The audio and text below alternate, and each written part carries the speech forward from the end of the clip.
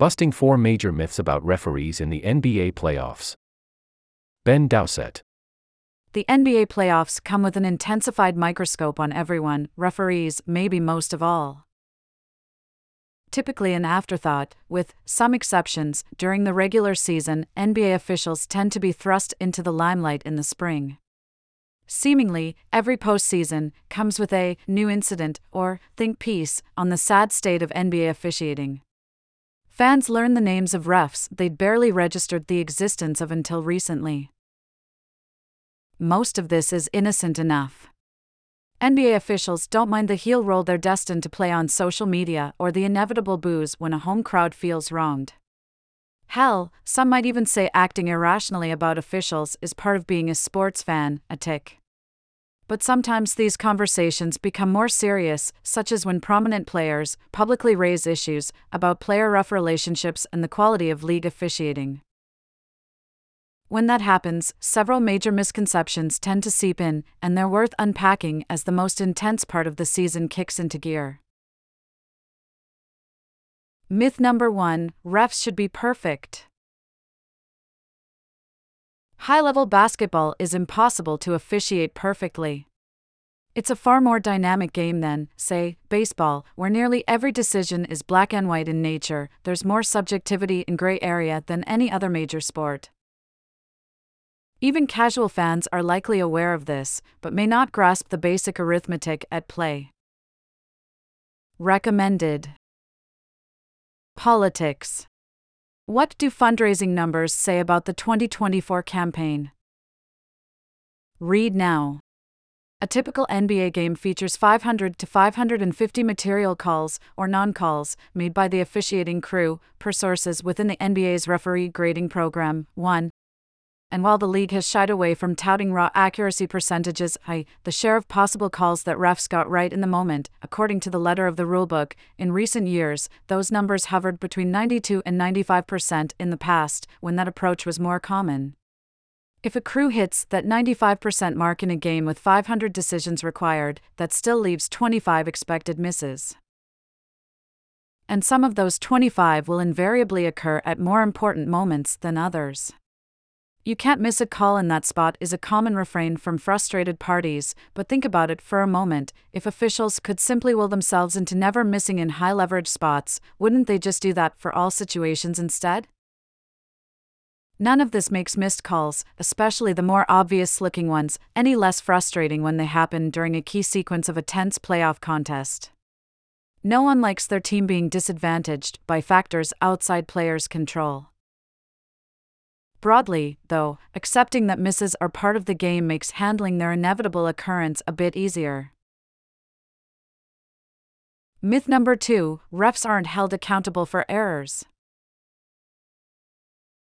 This one is a straight-up falsehood, sadly perpetuated by some media members in addition to casual fans. 2.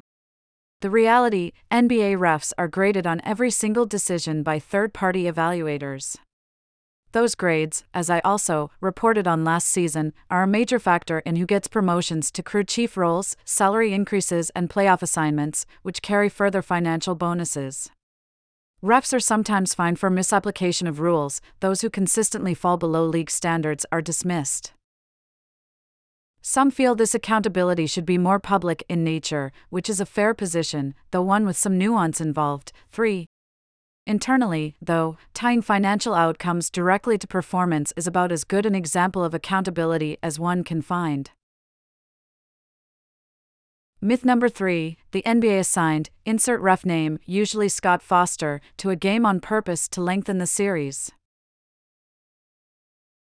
Likely the most common implication among the NBA's tinfoil hat wearers is this one, that in response to a couple of early blowouts in a series, the league will assign one of its fixers to guarantee the underdog a victory and, therefore, secure extra games and increased revenue. A bit of logistics: per multiple league sources, officiating crews are pre-assigned for games 1 through 4 of every NBA playoff series ahead of time, in part to avoid criticisms just like this. Refs also are paid by the playoff round they reach, for, rather than by the game, so even if an official calls only one game in a given round, they receive the full bonus for that round. Again, this is so there's zero incentive, conscious or subconscious, for a ref to do anything but call a game straight.